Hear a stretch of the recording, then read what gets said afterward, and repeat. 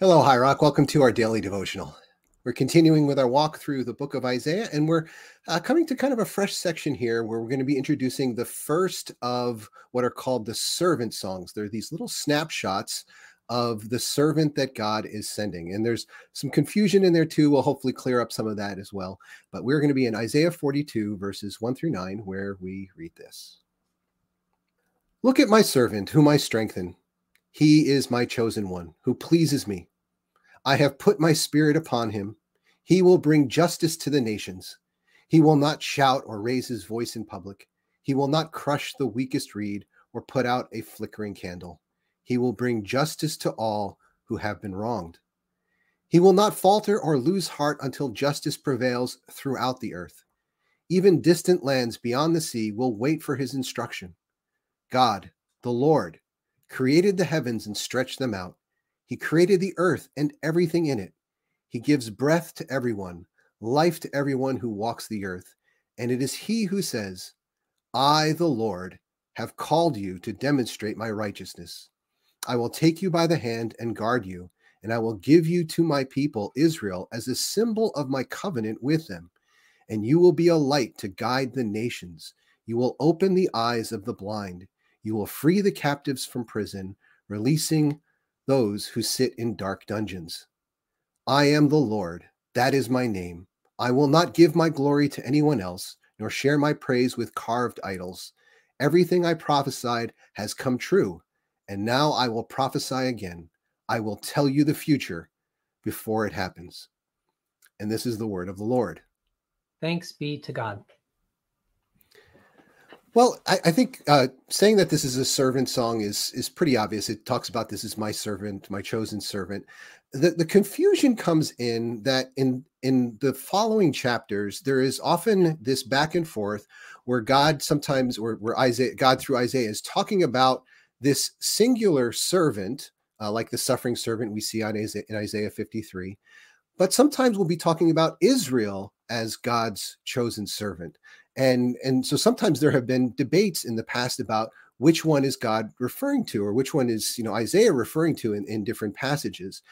And one way to think about it is that Israel is God's chosen servant, but Israel has failed in that role of service. And so God is raising up a singular one, who will fulfill this mission that Israel had, to be a light to the nations and be a blessing to all nations. And to even see that, you can see that the contrast starts here in the first of the servant songs, because God says, I'm going to take this servant, I'm going to present it to Israel. So obviously there is a difference between the servant that God is talking about and Israel as a servant. But some things we can see about the servant, which I think are really important. First, we see that the servant is going to bring justice. And we've heard this before. We've seen justice as a very strong theme throughout from the beginning of Isaiah. But this justice usually has a kind of hardness to it. It comes with judgment and condemnation, kind of tying in with some of your sermon, Dave. But here it's talking about this justice being paired with this radical kind of gentleness. We get this wonderful picture that I've often heard people quote, this idea that, he will not he will not now I'm going to get the words right, about a bruised reed and a smoldering wick. He'll not put out a smoldering wick or break the bruised reed. There's this idea that there's this tenderness in recognizing our woundedness. There's this real radical gentleness to this servant who is coming. And in fact, this passage, these first 4 verses are quoted in Matthew 12, referring to Jesus's gentleness and how Jesus demonstrates the very gentleness that we would have expected, because God, as God says here, God is foretelling. God is unlike the idols that the people continually turn to. God can genuinely see the future and is sharing the future with them at this point, that this servant is coming, one who will not only bring justice, but will be radically gentle as well. Dave, I'm wondering what you see here in this passage, especially because I think we've gotten so used to the idea of the gentleness of Jesus that we miss out on how radical this prophecy really was, to say that the servant of the Lord would be this gentle. Well, when you think about, right now we're back into a period where there's just war all over the world. And yet in your and my lifetime, John, it's been some of the most peaceful time in history. And so I think there was almost an amnesia collectively in our culture that set in about the brutality of war, right? I mean, truly the terror of war. And that, war it's not sanitary. It's not careful, right? It's truly brutal and brutalizing. And I think we're seeing that again, as we've seen these images coming out of Ukraine, some of the horrible things there, but much more so we've seen in the Middle East, right? Just incredible, heartless, dehumanizing brutality. And so when we think about that kind of injustice, but that's the kind of injustice that the people of Israel have in mind.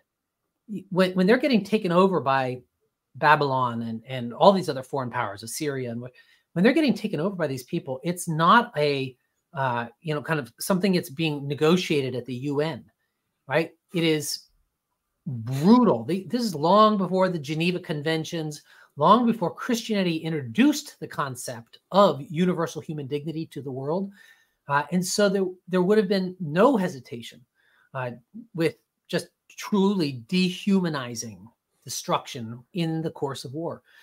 And so I think as these people have seen that level of terror and violence, rampant among them through multiple generations, I think then as they're imagining the kind of person who would bring justice, well, it's going to have to be, an even bigger bully. You know what I mean? Like just more terrifying and more brutal and, this kind of one-upsmanship. And I think it's in that light that the idea that God is going to send someone who will bring justice and he'll be gentle, right? That combination of the two, like how could that possibly be? And actually, I think that's a real sign of God's overwhelming strength.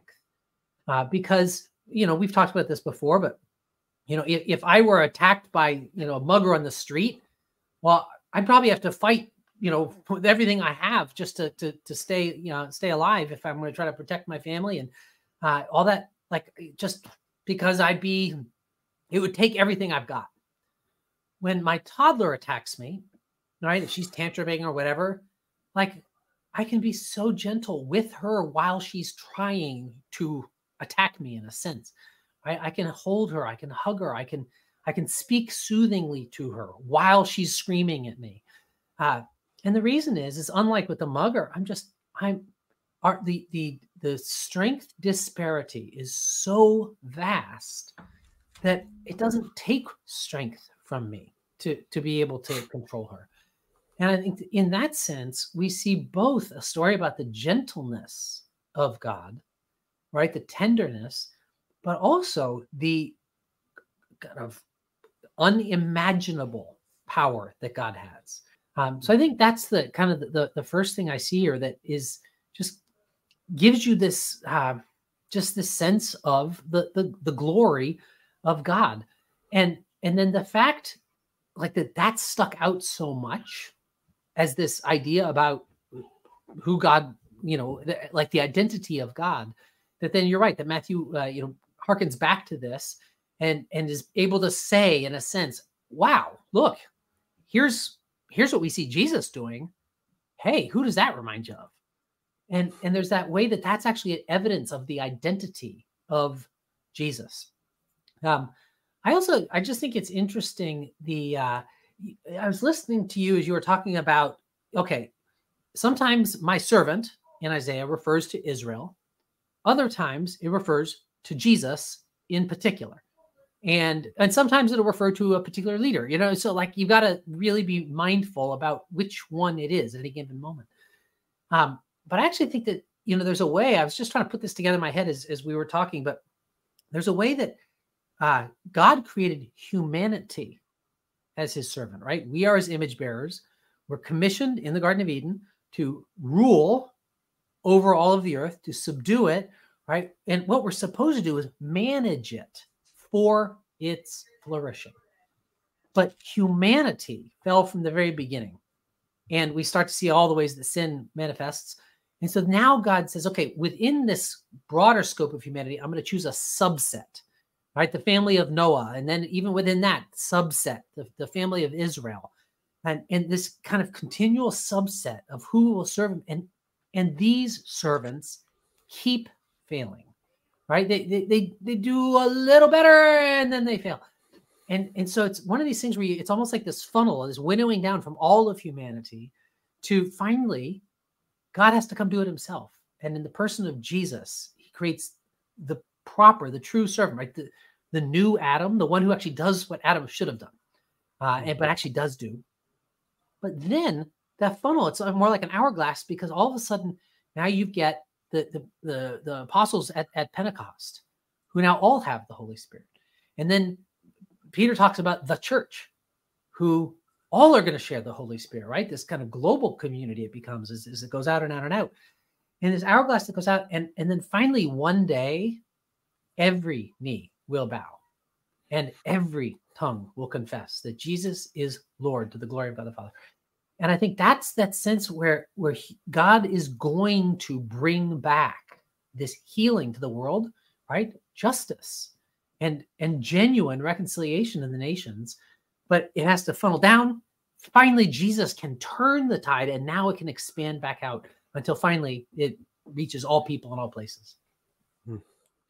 I just think of how often people have had these experiences where one or both of their parents who are Christians did not display this kind of gentleness and meekness. And I'm reminded of a particular story one pastor was sharing where someone came up, we was waiting like in a line to talk to the pastor after the sermon. And this person said, she said, I have to make a confession. I've been holding something against you. And he's like, really? What? And she's like, well, I saw you driving in your Miata the other day with the top down. And he's like, oh, I got that car for a steal. It was used. She's like, no, that's not it. It's like, I saw you and your son driving with the radio blaring, and you were laughing and singing and having a good time. And it really hit me that I never had that with my dad. My dad was so much not like that. And so I just was really jealous seeing that. And this pastor sharing that story put up this picture, this painting called The Laughing Christ, which we ended up getting a copy of after that, just portraying this side of Jesus that a lot of people forget is really essential to the character of God. We can really begin to think that God is just this kind of miser and this judgmental jerk, really. And sometimes we display that in our own spirituality. And so I see that as a caution that I want to constantly remember. Well, and I think then the call to us is trying to figure out, what does it look like for us? What does it look like for me to bring justice with gentleness, right? To be able to oppose evil without engaging in evil. And I think that is this call, this impossible call that is given to the church, given to Christians, that really, truly would be undoable. It would be impossible, but for the power of the Holy Spirit in us and the unity of the church around us. And I think that, those two realities. So, yeah. That seems to be a challenge of every generation, to confront evil without becoming evil. That's right. Well, Dave, would you pray for us? I think we're going to especially need prayer for that kind of a response. Indeed. Let's pray. God, we need you. We always need you. And Lord, when we try to bring justice in our own strength, so often we just increase the injustice.